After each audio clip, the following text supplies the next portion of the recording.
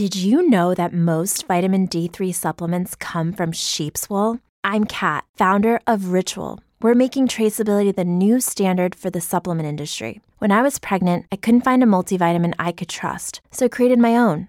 Ours is made traceable, third-party tested, and clean label project certified. Oh, and our vitamin D3, it comes from sustainably harvested lichen from England, not sheep.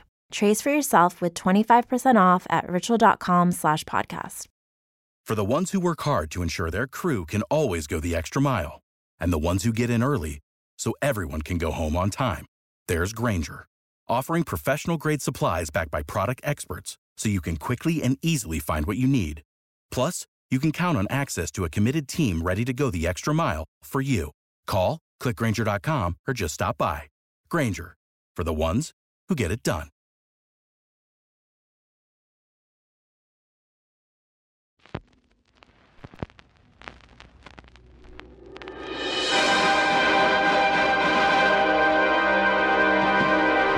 You're listening to Two Chunks and a Hunk, movie musings for mostly everyone.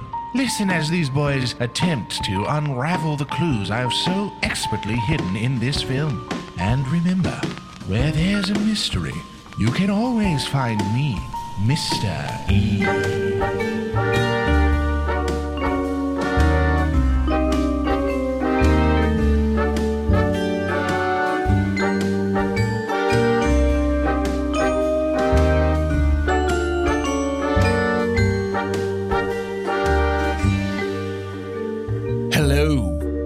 Welcome to Two Chunks and a Hunk. My name is Jordan Wonders. George Takei is George Takei and Jordan Wonders. And this week I am your hunk. Oh. I'm Doge, and I didn't hunk my wife.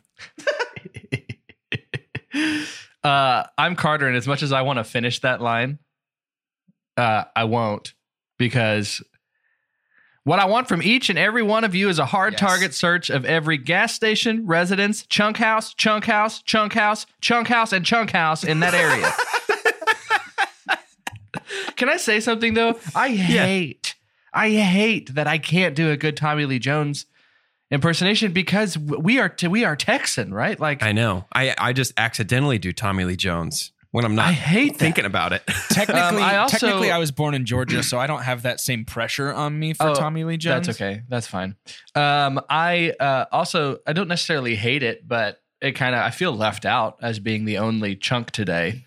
Let's talk about this hunkitude, though. This is a very special hunky duo today. Well, we need to talk about the fact that you only narrowly have avoided only barely also left being out the hunk. It's just very barely. close. It is so close. So Doug and I are wearing the same shirt today. Exactly the same. Like the exact same shirt. We're like those siblings that moms post on Facebook in our get along shirt. It's just a big shirt and we're right next to each other. I was very close, but it's not. Is there something on your shirt?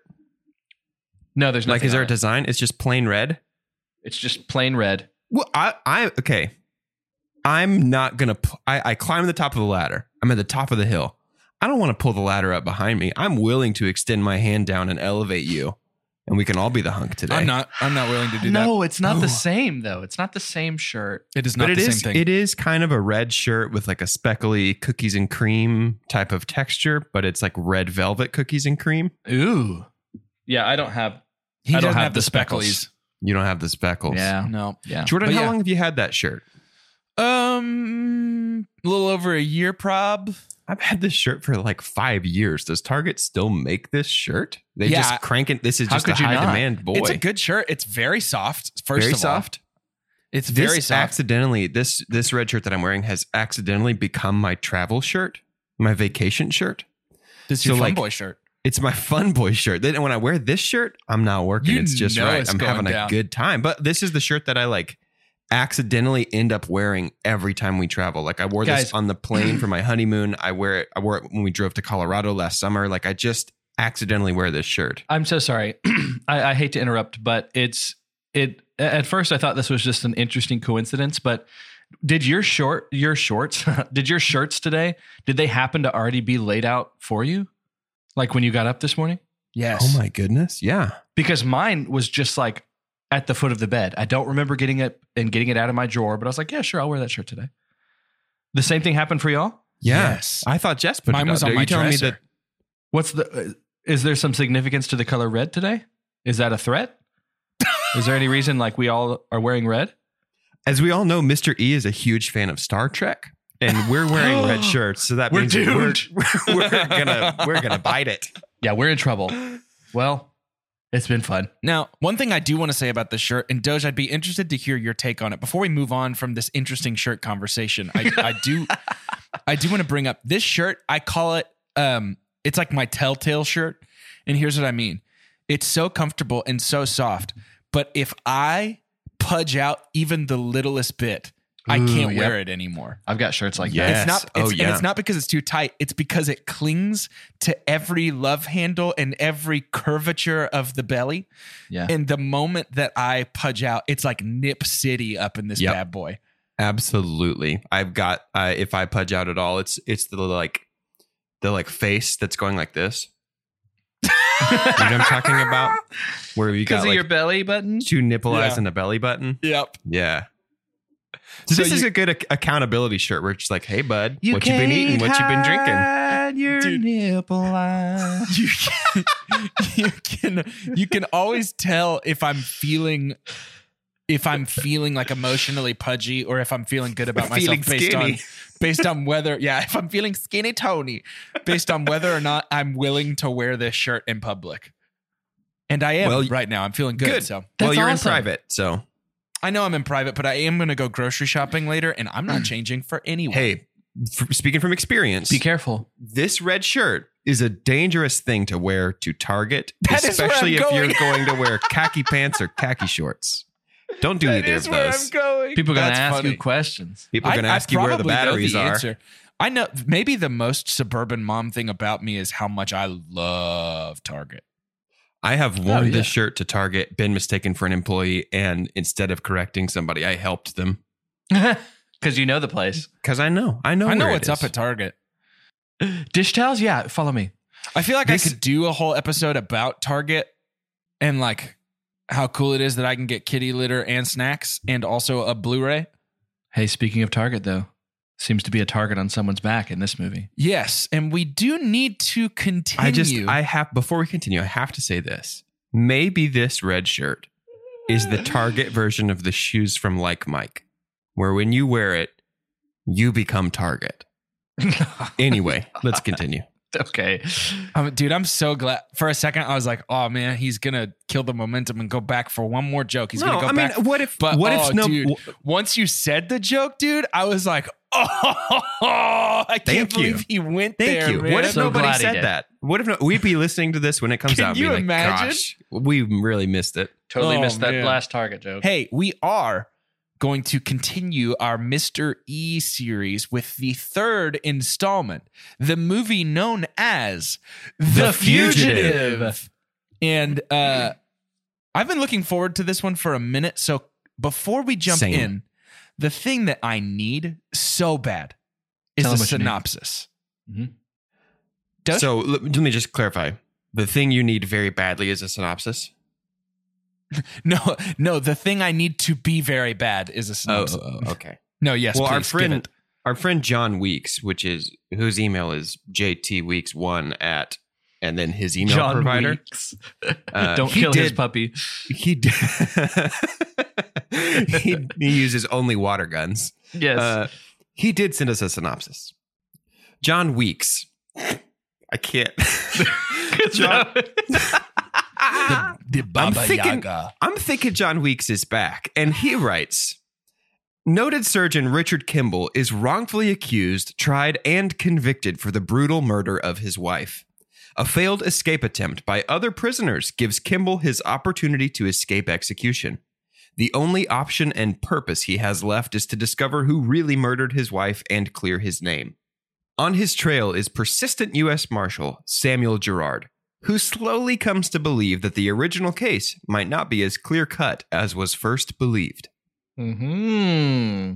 Great job, John slowly Weeks. believes as was first believed. Very good.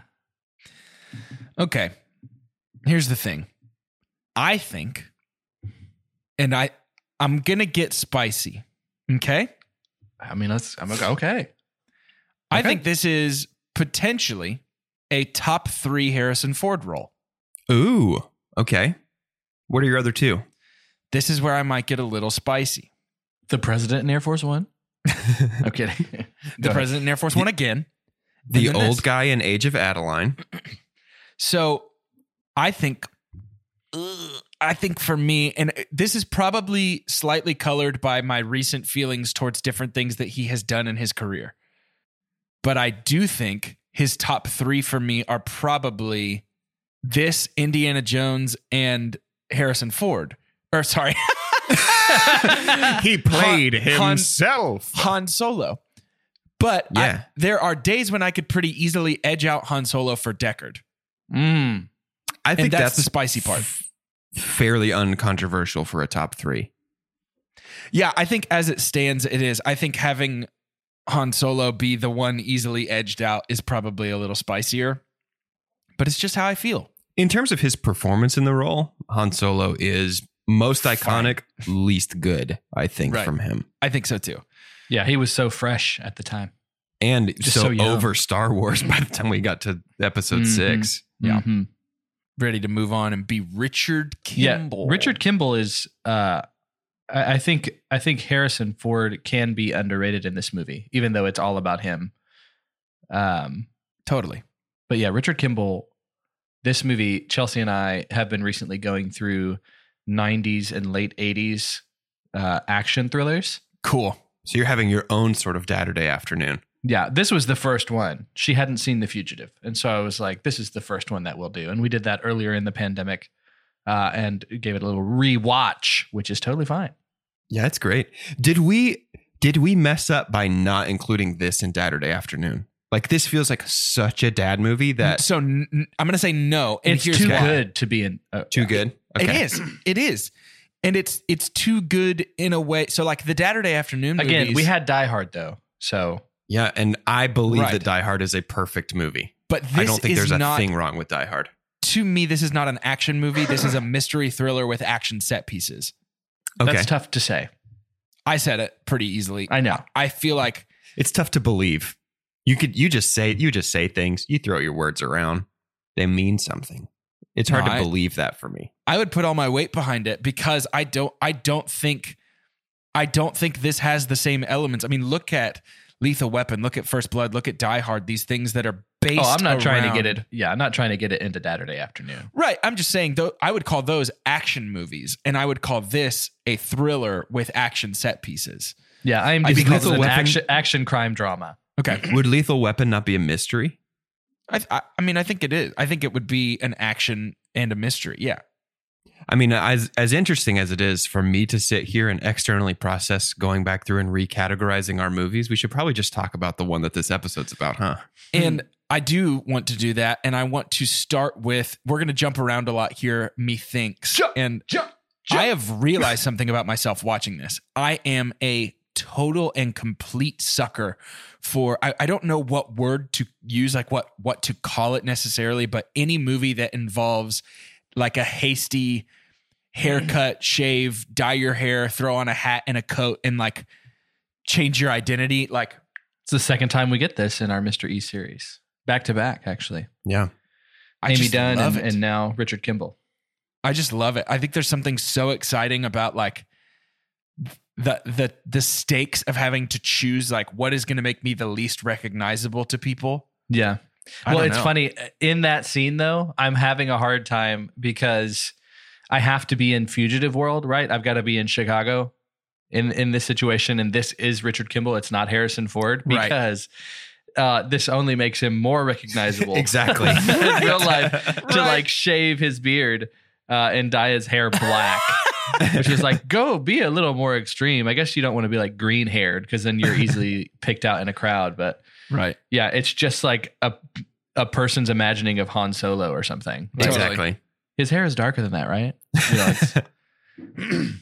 But yeah, I agree, Jordan. I think anytime somebody has to go through that process and being on the run. Yeah. You can't help but put yourself in these situations either in both roles, but I'm normally putting myself in the Harrison Ford role of like, could I get away? Like, could I? Right.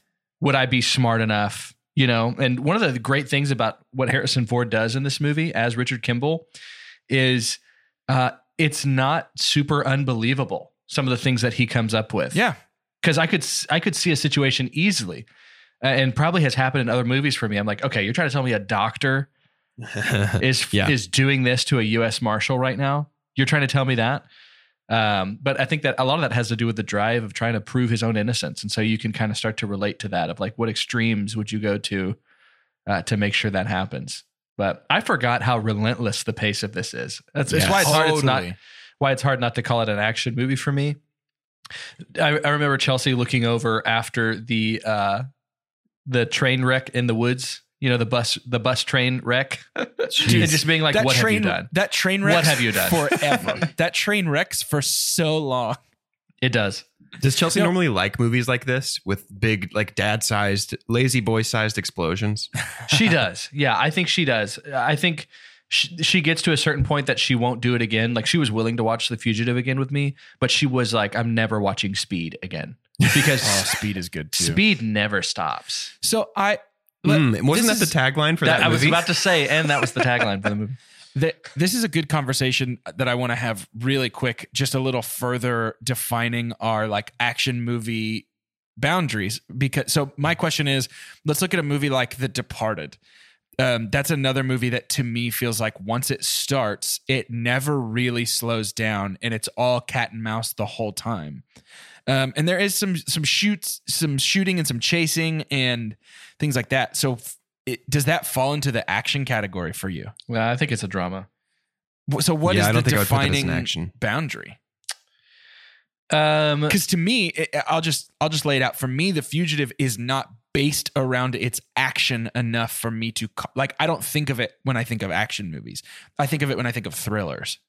Yeah, that's tough. It's tough to know because sometimes it feels like action thriller is synonymous. And they like definitely put those two things together. So I think I would put this. I would say is an action thriller. Yeah, I think I would put this as an action movie, and maybe this is a good time. My super dump is with the exception of the train, is the action sequences. So like the fight on board the L train is laughable to me. Like there's these elements where like we have the kind of action set pieces. His grabbing of people, he is so safe. Get those hands wide. It is terrible. It's like a wide receiver in the NFL. Like, anytime there's a punch, it looks and feels so fake. Like we veer into like a A&E like unsolved mysteries reenactment territory. Totally agree. And it's just rough. So that's my super dump is those action set pieces. I think if they were better and it was like a little bit more visceral and the intensity of those sequences match the intensity of our plot, I think I'd have an easier time saying this is definitively an action movie or not. Sure. I would dump on those as well. So bad to me. Yeah, they're my super dump. And up on the roof, it's just like onto the elevator, punch, stumble over. Harrison and over Ford again. is so good. He does this in Indiana Jones a lot. He's so good at getting the absolute trash beat out of him. He does that stumble backwards all the time. Dude, he's very good at being exhausted. Yes. Yep. Yeah, there's a certain for as like A-list as you can get as Harrison Ford is. There's a certain awkwardness about Harrison Ford. Yep. Yeah. The way he runs, the way he just walks, like he is such an interesting guy. Dude, and Harrison Ford runs by throwing his torso forward and trying not to fall over. Trying to make his legs keep up. That's honestly what it feels like. So my super dump is in the same little avenue as yours, Doge, and it is what I call the Rickon. So the train is behind him. It's a specific scene. I hate this in movies. Yeah. Prometheus, which I think is a great underrated movie. Underrated. Charlize does the same thing. Yeah. Just go to the side. You know, I remember yelling at that episode of Game of Thrones. Like, Rickon, dude, just zigzag. I mean, you're making this so easy. Just zigzag a little bit. There was I think it was an Onion article the day after that episode came out. I think it was the Onion that said, world record set for most people saying the word serpentine out loud at the same time. Exactly. So it was like, and again, it makes for a better scene to have the train derailing over this ravine. Like, okay, that's awesome. But no. Just turn. Just realistically turn. Run 3 feet to your right and you're fine. It's not Final Destination. It's not going to follow you. Like it's, I think you'll be okay. But I in the moment, don't you think if that was happening to you that you would turn? Right? I think so. I think I would. Gosh, maybe I don't know panic what it is. just takes over. I don't know. That's just one of my least favorite things about. I mean, he's in fight or flight, and as we all know, flight is only straight. So maybe that's why. That's true. You can only fly straight. You that's can't true. fly in a turn. I have heard that. That's true. And I think that was my super dump. I think I've seen enough movies that I would know to turn. Like, I think I've seen enough movies that I've been frustrated by. If I was in that sequence, turn. I'd be like, I can't be like Prometheus. I've got to go to the side. Well, yeah, right. gotta go to the side. It's the same thing as like if you're in a big mansion and there's a bump upstairs and you're with like 8 people and they're like, hey, let's split up and check this out. I feel like I would be the person that would be like, sorry, real quick, watched enough movies. No, let's go together. We're staying together. Yeah. In fact, let's go together to the driveway outside. Yeah. And let's get out of here. How about we get out of here? And I think we have the benefit of watching enough movies to know that. And The Fugitive is one of them. So thank you, Harrison, for providing Carter's super dump by not turning even 1 degree in any direction. No, thank you for that. just your torso momentum took you into the ravine. Now the bus like hijack scene is intense. That's actually done. That's great practical stuff. I think that's done really well. You do get a dummy for the driver that gets shot. Yep. That is really bad. And that dummy comes back on the dam when we jump off the dam. The dummy on the dam is so funny. Dude, let's hold off for just a couple minutes on talking about the dam dive. This crash test dummy. Hey, hold on. Let's just wait just a second. We'll get there. You jump and it's like... Nobody ever listens to me. Listeners at home. This is why you need to just use real people. This is just take an intern, make him get you some coffee, some Einstein Bros bagels, and then be like, here's the next thing we need you to do. Make the intern get you some coffee and a chocolate donut with some of those little sprinkles on it. And then listen, I'm sorry, Jason. I know that you wanted to work in Hollywood your whole life. Here's how you get there. We got to throw you off this dam. Fine. Deal. The crash test dummy in the driver's seat when the bus is kind of launched towards the tree is like laughable. Like out. I don't think we needed a shot. We didn't need a shot of the driver, right? Nope. In my mind, I'm like, don't do it because everything else looks great. And the whole breakout the flipping sequence of the bus is pretty believable. I mean, but that's what I'm talking about. Like even in that, which is a great action sequence done really well, we cannot resist the Unsolved Mysteries urge to be like, and the driver never made it out alive. Right. Yeah. Right. But like everything with, I mean, he gets shot in the back of the head. We know he's gone. Yeah, we don't need proof. Like, hey, just so you know, he's still out, by the way. But like, he didn't get better. How scary that all is with like that shotgun just waving around. And then we also get one of my first favorite moments, one of the first great moments of Richard Kimball. Like he is unable to resist his desire to help people. And I think that's so interesting in this character because there's something innately selfish about being on the run. When you're a character on the run, you have to look out for yourself. Yep. And yet he keeps putting himself in additional danger because it's like this compulsory need. It's that Hippocratic oath, baby. Right.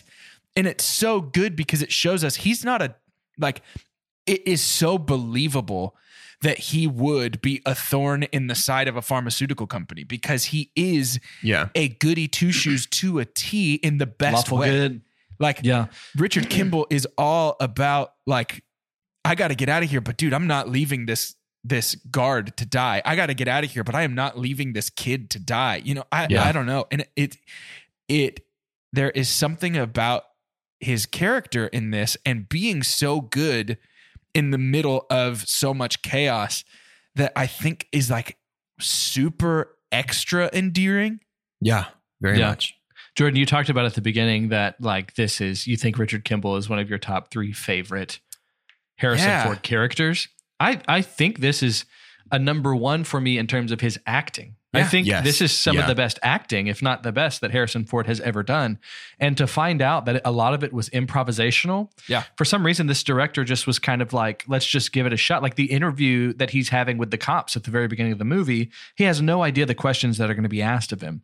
And maybe it's that his face lends itself to being distraught, right? But like Harrison Ford, I think, does such a good job. Like he doesn't feel like the guy who stumbled upon the Han Solo read, you know, and also because of that momentum gets to be Indiana Jones and then all these other things that happen to him. I love that. I love that when he kind of gets to, or any actor gets to kind of go against the trope. Like we're getting that from Robert Pattinson, especially this year. Yeah. And with The Lighthouse and things like that, it's like, oh, he's in this teen drama vampire movie, but it's actually, no, this guy is kind of an actor. But this is, I think, Harrison Ford's best performance, but he's still not my super pump. I wonder if he accidentally got pigeonholed, though, because Han Solo and Indiana Jones are very similar in terms of characters. I think he did. I absolutely think he did. And it's all because Tom Selleck couldn't get out of his TV contract to be Indiana Jones. Genuinely. Oh my gosh, like, I think Harrison Ford is stuck in that, like, he plays this kind of smug, renegade, like, the rules don't apply to me character. All because of Tom Selleck. Well, and his scene, I think Harrison Ford, for my money, his best performance in this movie is when he is wheeling that kid to the operating room. And just being a good doctor. Yeah. And like asking him about sports and stuff like that. His concern and like it's all over his face. I don't know. It's just, I just think he really, really crushes that moment in particular. For him in 1993, to convince me that Harrison Ford, is Richard Kimball, that takes a lot of work. For real. That takes so much work. He's been Han Solo thrice, Indiana Jones thrice. Sure. Yeah, Blade Runner. I mean, he is an icon, but I'm only thinking about Richard Kimball most of this movie. Oh, and that's amazing to me. That's amazing. I'll go so far as to say that I'm only thinking about Richard Kimball the entire movie. I mean, he really is so good in this movie. I think he's 51 at the time. So we're also getting he's like entering a new stage of like being an older Silver Fox age. Being the dad action star. Liam Neeson wants to do. So there's two things I want to talk about real quick. Number one is, was there a moment that it was made clear that there is a full year between the murder and his breakout? Because I didn't realize it until like 2/3 of the way through the movie. When they're talking to the one-armed man. Yeah. And they're like, I told these guys a year ago. And I was like, it's been a year? I didn't realize that. So that's number one. And number two, I'm ready now emotionally to talk about the jump off the dam, because that's the worst thing in this movie, and it is my super dump. He's so dead, dude. Dude, he is dead. So first of all, before we get to that, the dummy sucks. I mean, sucks. He just huck this mannequin. I just imagine like, oh no, like Mr. Bill, dude, or something like that. It is totally like an SNL skit or something with like a dummy being thrown against the wall. Like it is bad. But then on top of that, let's even enter the logic of the movie. He's dead.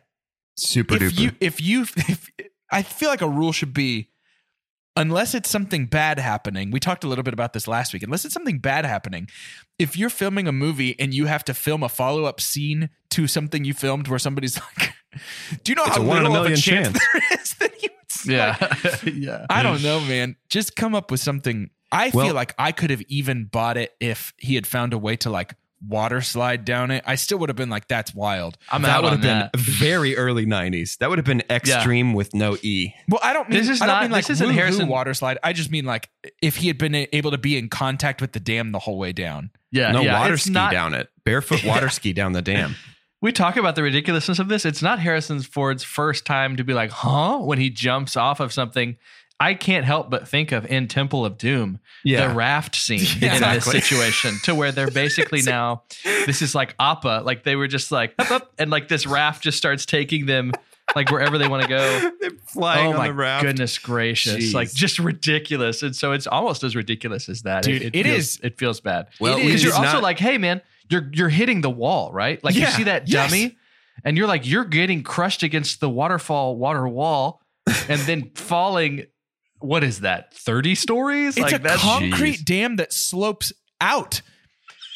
Like he would have to jump like 100 feet out to not just smack into concrete below, and then also not drown in the torrential downpour of water into the flowing river. Like he's dead. Jeez. It is the worst. The flip thing is a bad call too, though, right? Like I wonder if they threw the dummy off first. Like, they did not mean for it to flip. Crap. We can't keep it from flipping. Harrison, do you mind doing a front flip into a cannonball off of this dam?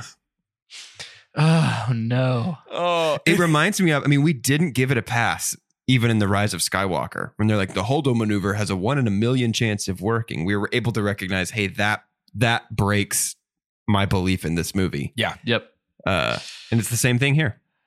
Yep. And it feels like when a chance that big is taken in a movie, it has to come with like if it works, it has to be like it worked, but at what cost? It worked, but he broke his legs. Right. Yeah. Right. Like, okay, he made it, but he can't run anymore. Yeah. He's just crawling the rest of the time. Of the movie. Oh no. Yeah. But even jokes aside, I do think it's bad to just let Kimball's character get away with that big leap and nothing changes about him. Yeah. Like, yeah. Even if he washes up on the shore and pukes up like a gallon of water, I'm a little more okay with that than him just being like, whoa, that's a big jump. Yeah. If he washed up on shore and puked up a gallon of water and then stood up and immediately fell because below the knee his right leg is gone because it's just shattered somewhere on a dam, then I think that would be more believable. But yeah. What if he threw up water and a goldfish came out too and it flopped on the ground? That would be so funny, man. That'd be hilarious. I think something as ridiculous as this, though, like it has to be a really, really good movie for it to be somewhat forgivable. Like that doesn't ruin the movie for anybody. Not even close, yeah. You know, but you just get to have that moment though. Like The Fugitive was one of those movies that I very vividly remember. My dad, it was almost like he was waiting until I was like 12 or something. Dude, same thing. And it was like on TNT or something. And he was like, Carter, have you seen The Fugitive? And I was like, no. He was like, oh, Dad, I'm 12. You have, and so you've shown me every movie I've ever seen. Yeah, right, exactly. So like, but we sit down together, and yeah, it feels like one of those moments that you'll have, like generate, like with your kids, and then you get to just be like, you get to laugh with them at the damn scene, right? Like, I know, and then you don't have enough time before it gets too intense again, right? But oh man, a lot of nostalgia with this one. Well, and very much. So something else I want to spend just a second talking about is Julianne Moore. And so I read the trivia for this one. I think it was a good call. I think so too. Big time. She was supposed to be a much larger role and a secondary love interest for Richard Kimball. Yeah. Nope. Yeah. Scenes, films, and everything. Yeah, she was on some of the covers, like in a lot of the trailers and stuff too. And she was cut because ultimately they decided Richard Kimball does not need. No, because that would be bad. I think they avoided a bad move. It would be bad for the movie and for him. That's incriminating. Yeah. You don't need to do that. She kills it though. She does. Hey, she's fantastic. In the 5 to 7 minutes that we get of Julianne Moore, she's also somebody I typically always like. Yeah, same. I love almost everything that she does. Yep. She's very, very good. She's in the confirmed for the Dear Evan Hansen movie. Oh. The mom? She's Evan's mom. Yeah. Oh my goodness. That's going to be nuts. Isn't that great? Yep. Yeah, she's fantastic. And she, again, like you said, she really is great here. But it's so funny to me. I can't think of another example like this where it's like a top billed person is in it for so little on accident. Like not by design. Oh my goodness gracious. I'm looking at the cast. For Amy Adams is Hansen? Zoe's mom? Yeah. Mm-hmm. Oh my gosh. Yeah. Of course they had to do Ben Platt. I was like, I'm not watching it if it's not Ben Platt. You have to.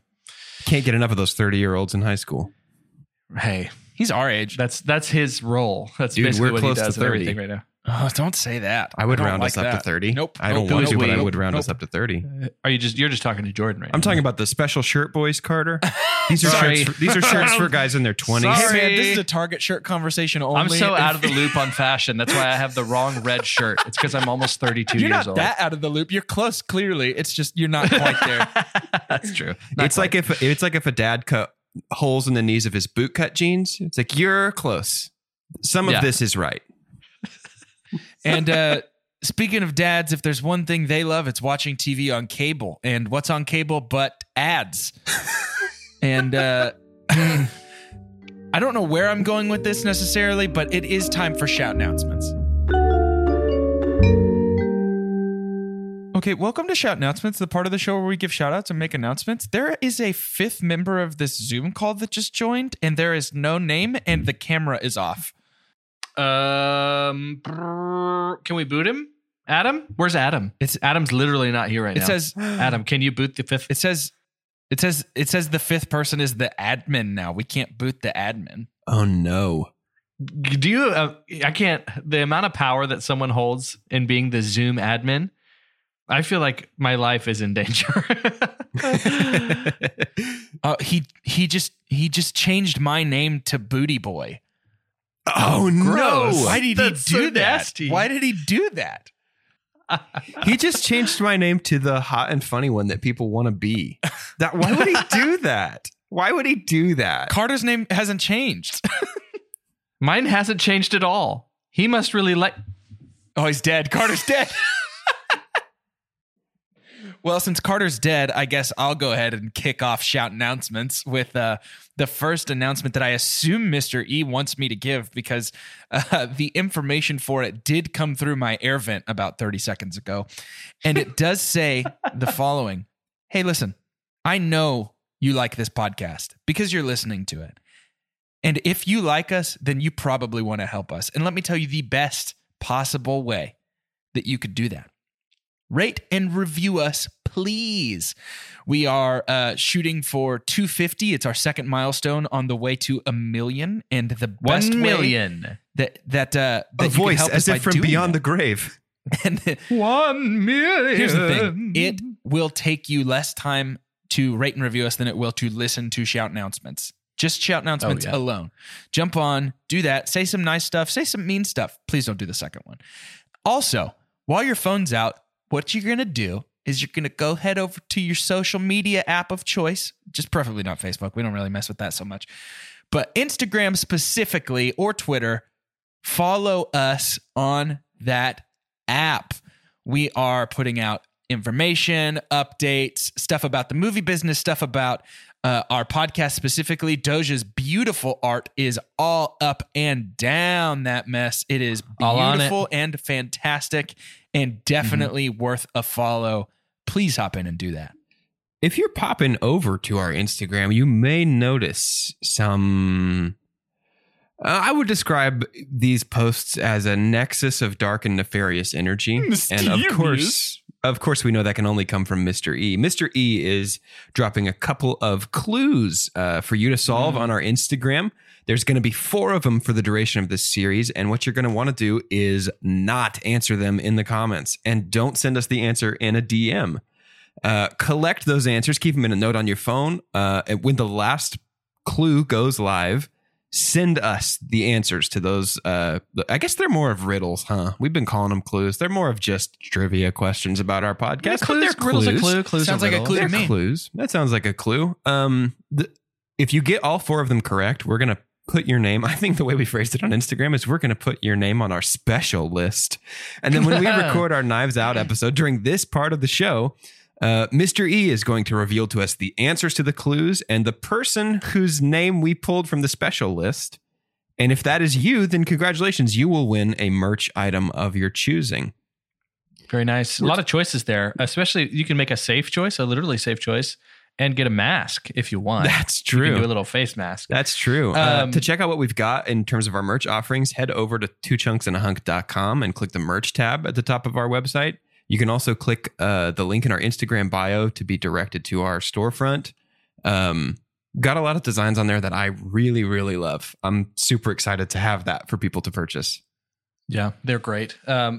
This current Shout Announcements we're in is a very special place. It is the exact halfway mark of our Mr. E series. Yes. I think we were having a conversation last week about how in a series that we love, especially, it kind of feels like a hug to be in the middle. You know, like we've got this wonderful past stuff to have nostalgia for the first 2 episodes, and then we've got still enough to anticipate. And what we're anticipating right now, what we're going to have coming out next week, is Zodiac. Whew. So we'll have another David Fincher movie with some of our most favorites are in this one, and it's worth a watch if you haven't seen it. And then we also have coming out this week in a couple of days. We have our Patreon episode, also worth a watch. And it's Scoob. We're going to be talking about Scoob. There's an exclamation point at the end of that title. Sorry, we're talking about Scoob. Yeah, there you go. And I think that's going to be, I really do think it's going to be a fun conversation. We have done the hard work for you. We are the meat shields for the Scoob watching experience. We've done this for you. Detritus and bullets that is watching the movie Scoob. Yep.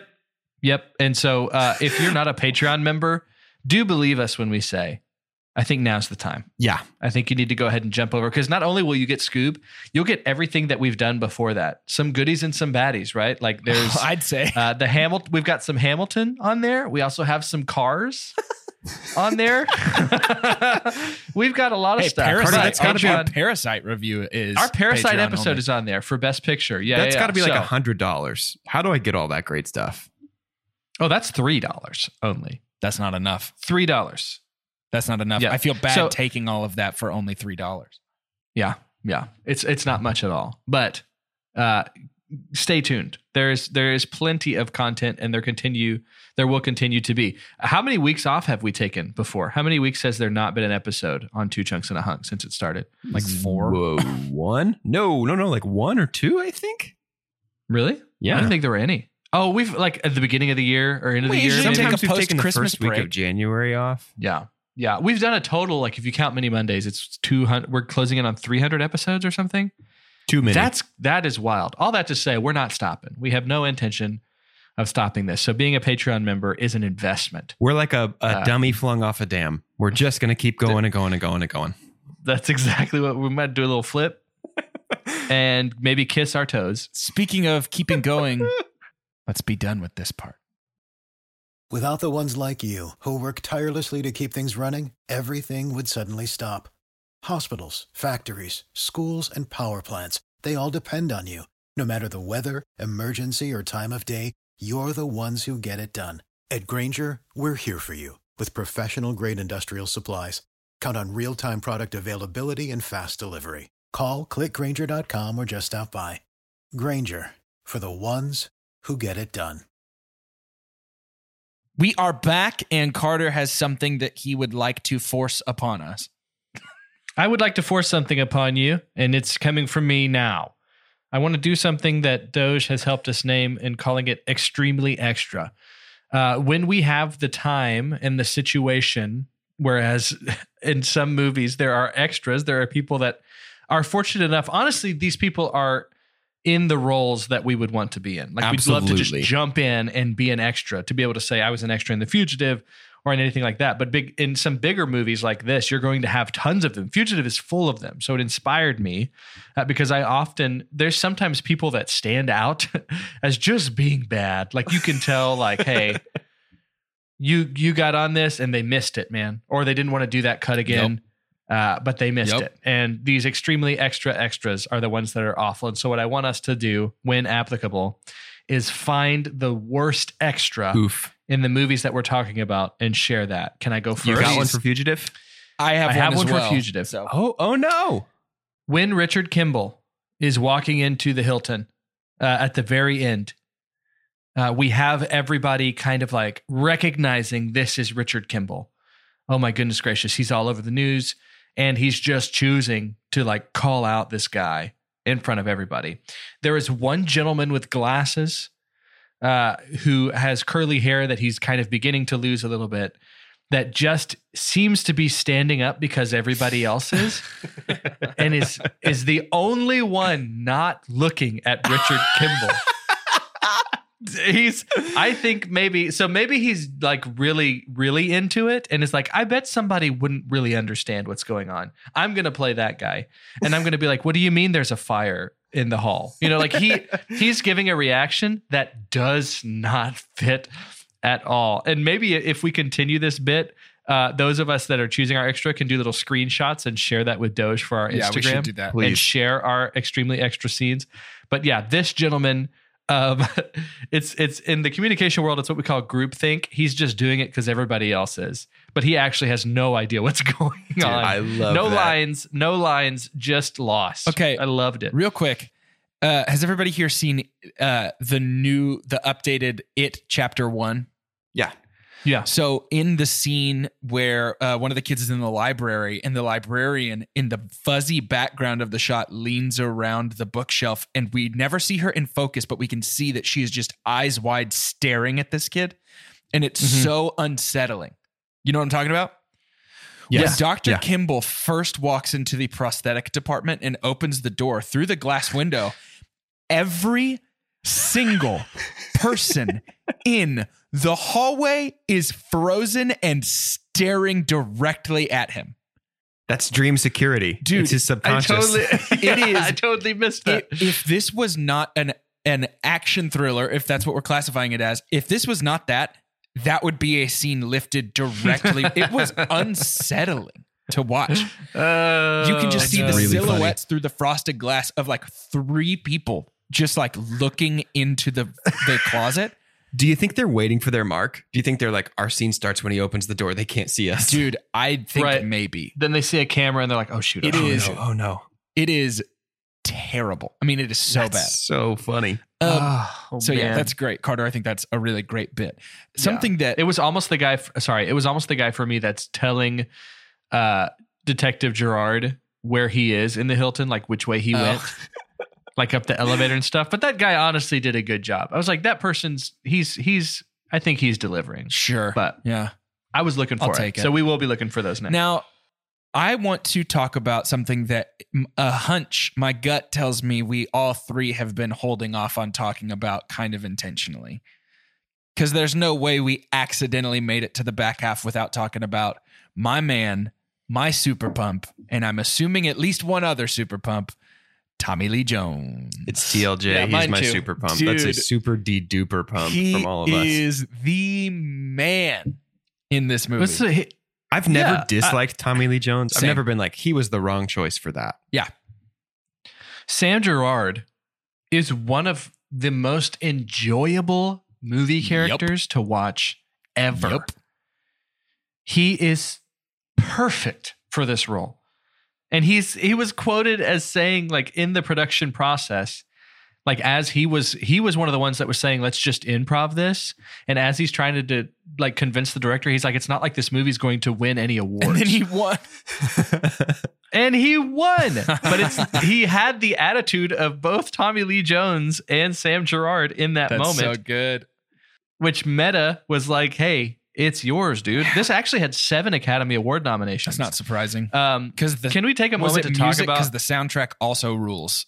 It rules. The soundtrack was awesome. And so that's the guy who has done like he did the Hunger Games and one of the more recent ones. He's done Fantastic Beasts. So he's done some bigger stuff. But before we keep talking about Gerard a little bit, I kind of got lost in the 1994 Academy Awards, which is the one that Tommy Lee Jones won Best Supporting Actor. I have always wondered, and Doge, you're our Spiel baby, our Spielberg. The Spiel boy. Spiel boy. And Spielberg. I have always wondered why Jurassic Park didn't just sweep a ton of stuff. And again, Jurassic Park won like 4 Academy Awards. Spielberg did this to himself. It's impressive, but he hurt himself because that same Academy Awards had Schindler's List. Wow. I didn't realize that. Which won Best Picture. So Spielberg, who also got Best Director, like was up against himself twice. What the heck? In a couple of categories, which like, great, awesome flex. But if he had separated, if he had just said, hey, let's hold off and release Jurassic Park next year, he could have been a little bit more decorated. I respect that. That's like if I opened a Cane's and a Chick-fil-A next door to each other.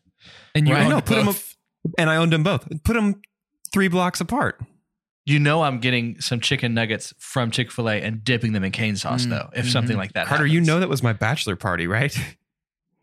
My bachelor party was the ultimate chicken experience. Yeah, and we got true. tenders from Cane's and sauce from Cane's, fries from Chick-fil-A and sauce from Chick-fil-A, and toast from Cane's, and had the most perfect chickeny day. That is phenomenal. I'm so sorry that I got us here because we are talking about our rare super duper pump, which is Sam Gerard, but he is the best chicken strip experience. He is real the perfect chicken day. This podcast is my platform to just drop hot takes, and cane sauce beats Chick-fil-A sauce by a mile. 11 times out of 10. 11 times out agree. of 10. I think Cane's is not good if you don't get the cane sauce. That's the probably chicken's true. dry and the fries are under seasoned, but the cane sauce covers a multitude of But sins. hey, it certainly does. Chick-fil-A Tommy sauce Lee- isn't even the best sauce at Chick-fil-A. Anyway, let's continue.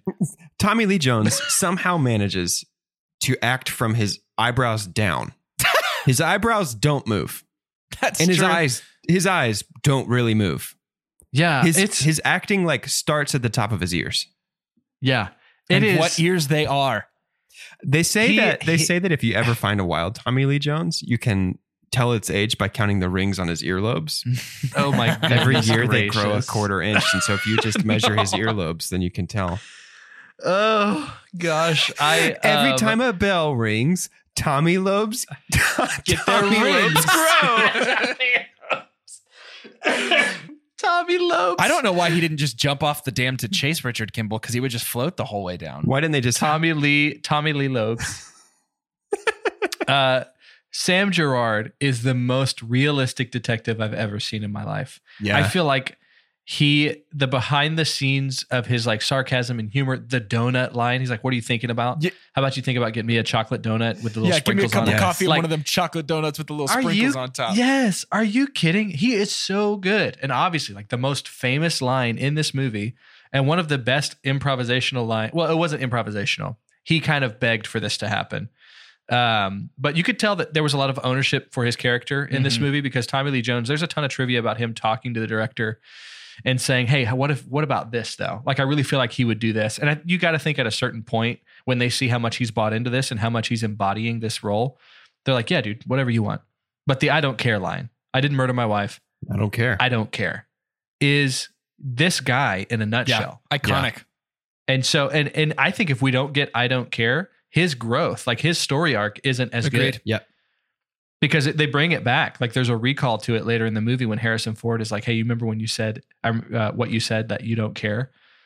He's like, "Well, you know, I've proven it," and leaves Those the are our line last open so that lines they can go find of the movie. Yep. That's the final line of the movie. No. So then I guess it happens 3 times. It's 3 beat. Because when he's on the phone with him and he's at the one-armed Yeah, man's he house. says, "Remember what you said." Yeah. Yeah, to kind of leave the breadcrumbs Yeah, there. because our last Um, line is when he hands him, I guess it's a hand warmer or something, or like an ice pack, but he hands it to him. He says, "I thought you didn't care." And he said, "Don't tell It's anybody." drugs. It's a Yeah, lot of that's what it drugs. is. It's something, yeah. But it only makes Tommy Lee Jones' character better that Harrison Ford did so well. Yeah. So I think they're an amazing duo to have because they, Harrison Ford is what that fictional world believes to be the antagonist, but everybody else knows he's not. But Tommy Lee Jones, as we're watching, we're like antagonist. But then once he starts to turn around and solve the mystery, this is so similar to Gone Girl to me. Our detective in Gone Girl that starts to pick up on things a little bit. Yeah. But she's helpless and can't do anything about it. Yeah. I could go on and on. I love Tommy Lee Jones. Now, I would say for me, the best scene in the entire movie is Carter, the quote that you used at the beginning. His, I've got it right here.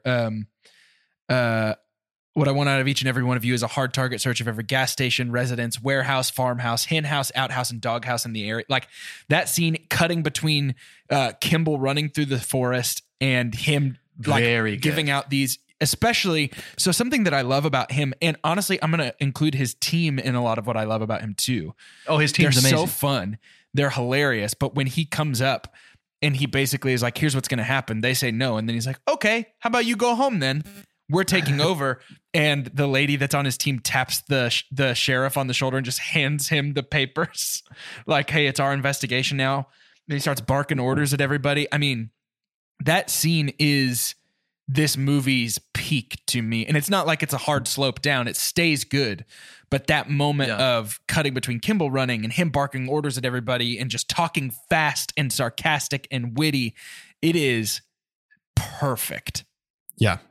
Yeah. And it's not done to death, right? Almost every one of his scenes has some kind of fast, sarcastic, witty thing to be said, but you only want more of it. And that's special to me. I think there's a lot of good characters I like that kind of I get a sour taste near the end of the movie because I'm like, okay, you're a one trick. Like this is what you like. Stop doing this over and over. But there's something about the way that Gerard is. Let me tell you who else can bring that same heat that Tommy Lee Jones can. It's a similar heat as Robert Downey Jr.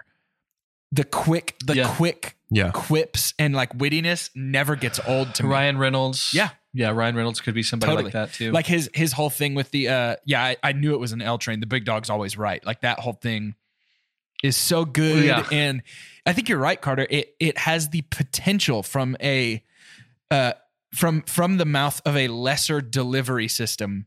It could be really grating and annoying to have a character like that. Yeah, there's also a little seasoning of J.K. Simmons in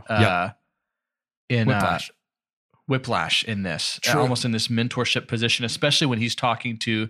It feels like that kid is his favorite. It feels like the bushy-haired person that he tells him he's proud of him, and you can tell there's a mentor-mentee relationship there. But I mean, it's a really powerful scene when Tommy Lee Jones reaches around the corner and just shoots that guy. It's brutal, right? That also shows us growth, and that's tough. Like at that moment, you're like, I agree with the kid. Me personally was like, yeah, you shouldn't have just shot him. Yeah.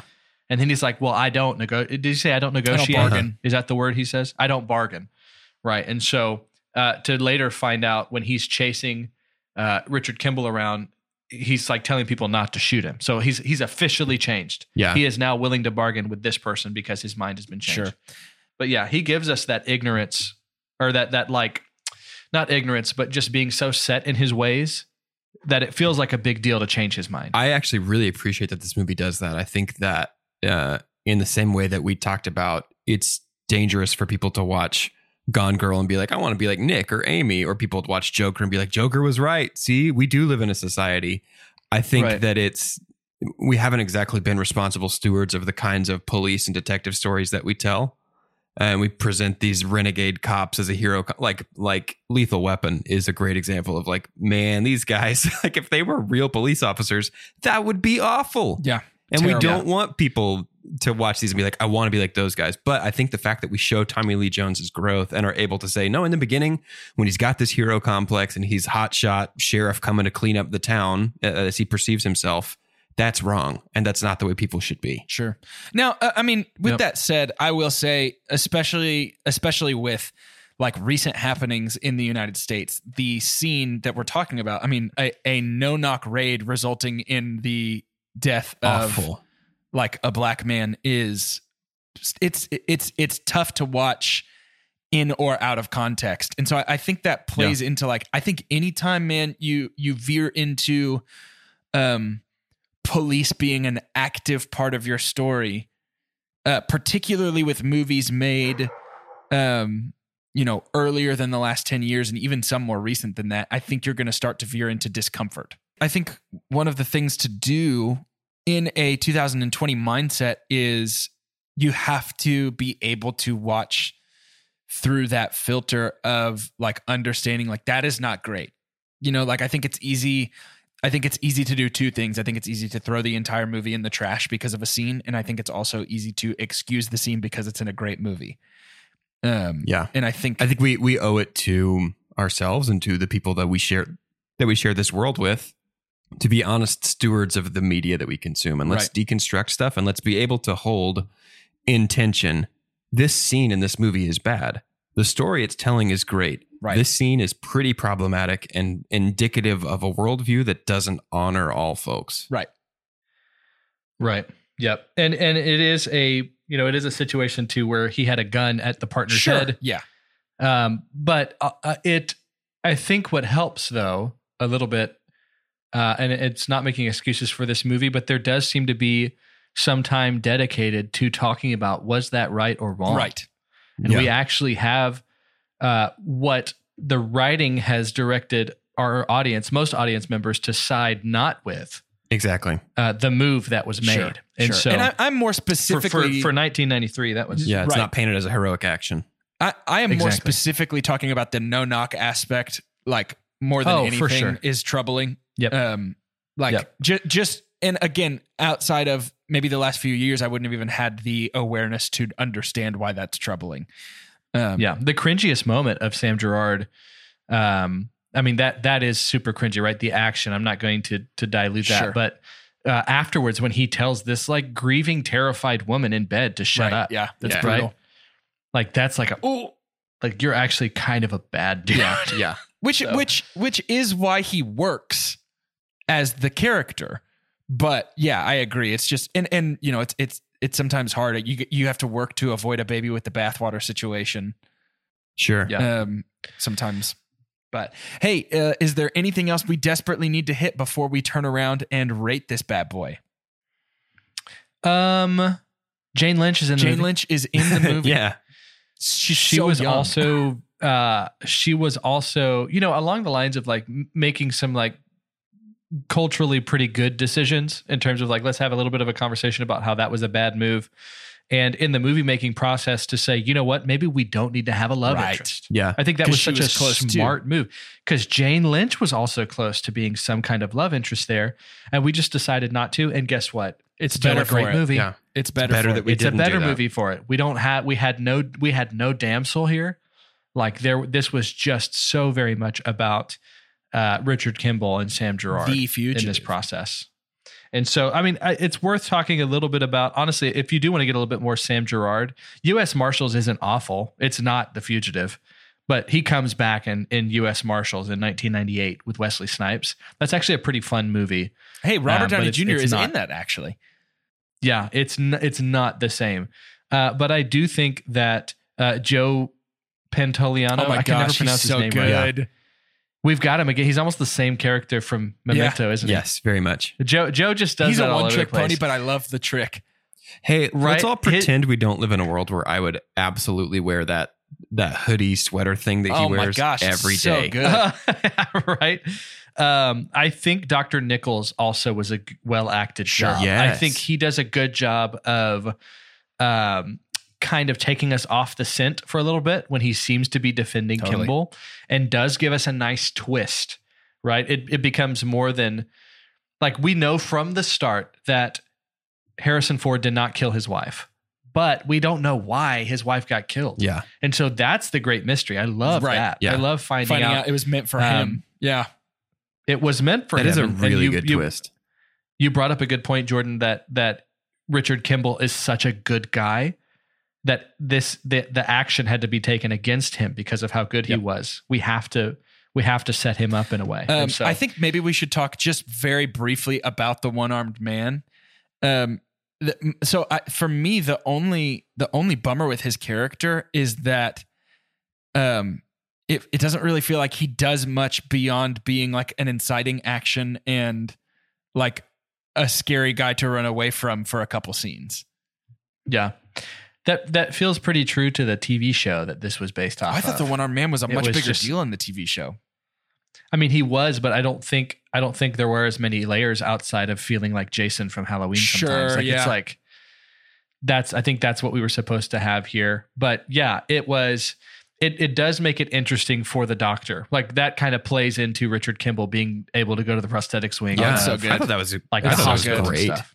Yeah. So is it a wig? Is he wearing sure. a wig when he goes to do the assassination, or did he just cut his hair in the last year? I've always thought a wig for some reason, but you need to wear a mask. I think mask would have been better for him. Mask probably would have been better. I mean, he wasn't 6 feet away from anybody when he did that bad thing. That's true. I think he just didn't expect Kimball to be there. I think he thought he could get away with it and kill them both. My last major point that I want to make real quick is, what's her name? Helen Kimball, right? Yeah. Yeah. Yep. Helen's phone call does not sound incriminating to me. It sounds like she's just saying her husband's name, not Richard's trying to kill me. It sure makes the CPD look like boneheads. This whole movie, doesn't it? Chicago cops. Sure. They're perfect though. The guys they have playing Chicago cops, I'm like, oh, you actually, this is his job, right? Like this is They're just these perfect pudgy looking dudes that are like, this is their Chicago, life. man. The Big Apple. Is this y'all's favorite St. Patrick's Day movie? No. Leprechaun with Jennifer Aniston. Okay. Isn't Ferris Bueller's Day Off over St. Patrick's Day in Chicago? Or is that just a different parade? I think that's just a different parade. I think it's just a parade. Chicago loves parades. Chicago always has parades. Then yes, dude. This is my favorite St. Patrick's Day movie. I'm glad you brought that up because that they chose to just film that live, like during their St. Patrick's Day parade. And Harrison Ford talks about how it actually did take people a while to recognize him because he's trying to be undercover. But once that started happening, it was like, okay, we gotta get out of here. Whatever footage we got, we're gonna use it's blown from here on out. But can you imagine like seeing that? You're from Chicago. There was probably 500 people that you get to see in that movie that are uncredited that are just in that parade. And you get to use that for a long time. Like, I was in That's really awesome. I was accidentally in The Fugitive. Was playing the drums in the band. That was my high school. You know, like that man playing the drums, I'm sorry, was not in high school. That was like an elderly drummer. It's Hollywood High School. Hollywood High. I'd watch that show. Hey, it is time to rate this movie using science, the same science that brings us prosthetics and medical advancement like Provasic. We're going to use the scientific cinema scale. It is perfect and as follows. The best thing they could say about this movie is own it, don't lend it. Buy that poster. The next best thing is buy it, followed by rent it, and then stream it. Almost the worst is forget it. Lastly, and worst, God hath forsaken us. I'll go first. Okay. I will buy the poster. Okay. Yeah. I think there are a lot of cat and mouse movies of the pursuer and the chased, and The Fugitive is probably the best one or one of the best ones. I think it is two iconic actors that manage to absolutely be convincing in their roles despite everything else they've done before and would honestly do after. And I think it's so good. I love The Fugitive. I think it is a classic kind of action that cannot be repeated. I don't think you're going to get it again. Yeah, I agree. I'm going to buy this movie. It is absolutely wonderful. If I was less of a serious boy, I would say that this movie is what Tom and Jerry thinks that it is. But it really is. It really is just an excellent like cat and mouse movie, Carter. I think you're exactly right. I don't know that we're going to make any more of these. Not at least in this vein. If you'd asked me a week ago what I thought I would rate this movie, I would have said buy it. I am going to buy the poster though. Yeah. I've seen this movie. I don't know if it's quite double digits. I've watched it quite a few times. It never gets worse. Like it is always at least as good as the first time I saw it. Ooh, that's a good point. That's a good point. Like even knowing the you don't have a full section that kind of that's a good point. It's just awesome. This is a surprise poster buy. I would have thought it would have been a firm buy it, but man, I really, really love this movie. It's just awesome. Feels like it was made at the perfect time too. This needed to be an early 90s. Something about it feels so uniquely 1993. Well, and if this movie was made 10 years later, it would have sucked because it would have been full of jump cuts and terrible special effects. It would have been knockoff Bourne. Yeah, 100%.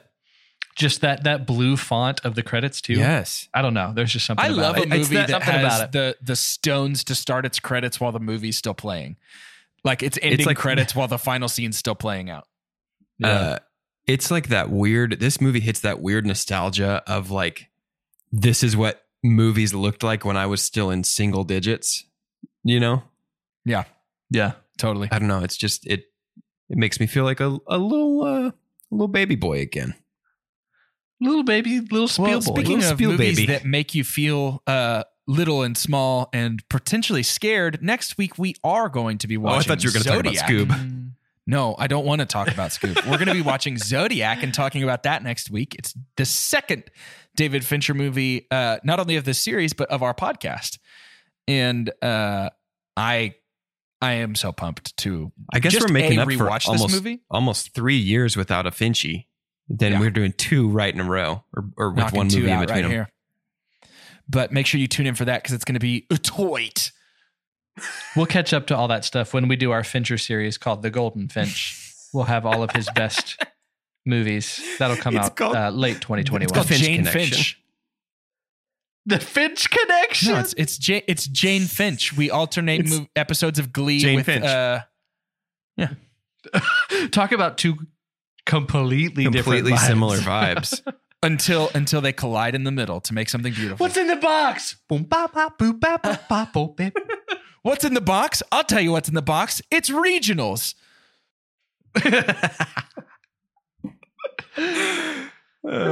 Scoob comes out soon on Patreon. Don't just skip it. Sorry about it. Don't skip it. Don't skip it. I'm sorry we watched it. Don't skip it. That's skip a fun watching episode, it. You though. can listen to us instead. It'll be great. Hey, to end today's episode, I'd like for us each to say our names and one famous celebrity that we would put Tommy Lee Jones's ears on. For 2 Chunks and a Hunk, I am Jordan Wonders, and it is going to be Jennifer Aniston. In my head, I keep thinking, do your ears hang low than your Tommy Lee Jones to the tune of, and I think that's something. I don't know what to do with it, but that's something. It's going to be Chibs. You're putting Tommy Lee Jones's ears on Chibs, who did Chain Hang Low. I'm Doge. This is a much better joke than either of you is giving it credit. I know. I'm Doge, and I'm going to put Tommy Lee Jones' ears on Chibs. Thank you. Whose name I did not know until this moment. Oh. I'm Carter, and I'm going to put Tommy Lee Jones' ears on Yoda. Another famous set of ears. Are they swapping ears? Yes. Or is it like Yoda? Care, I don't. Is it like Yoda?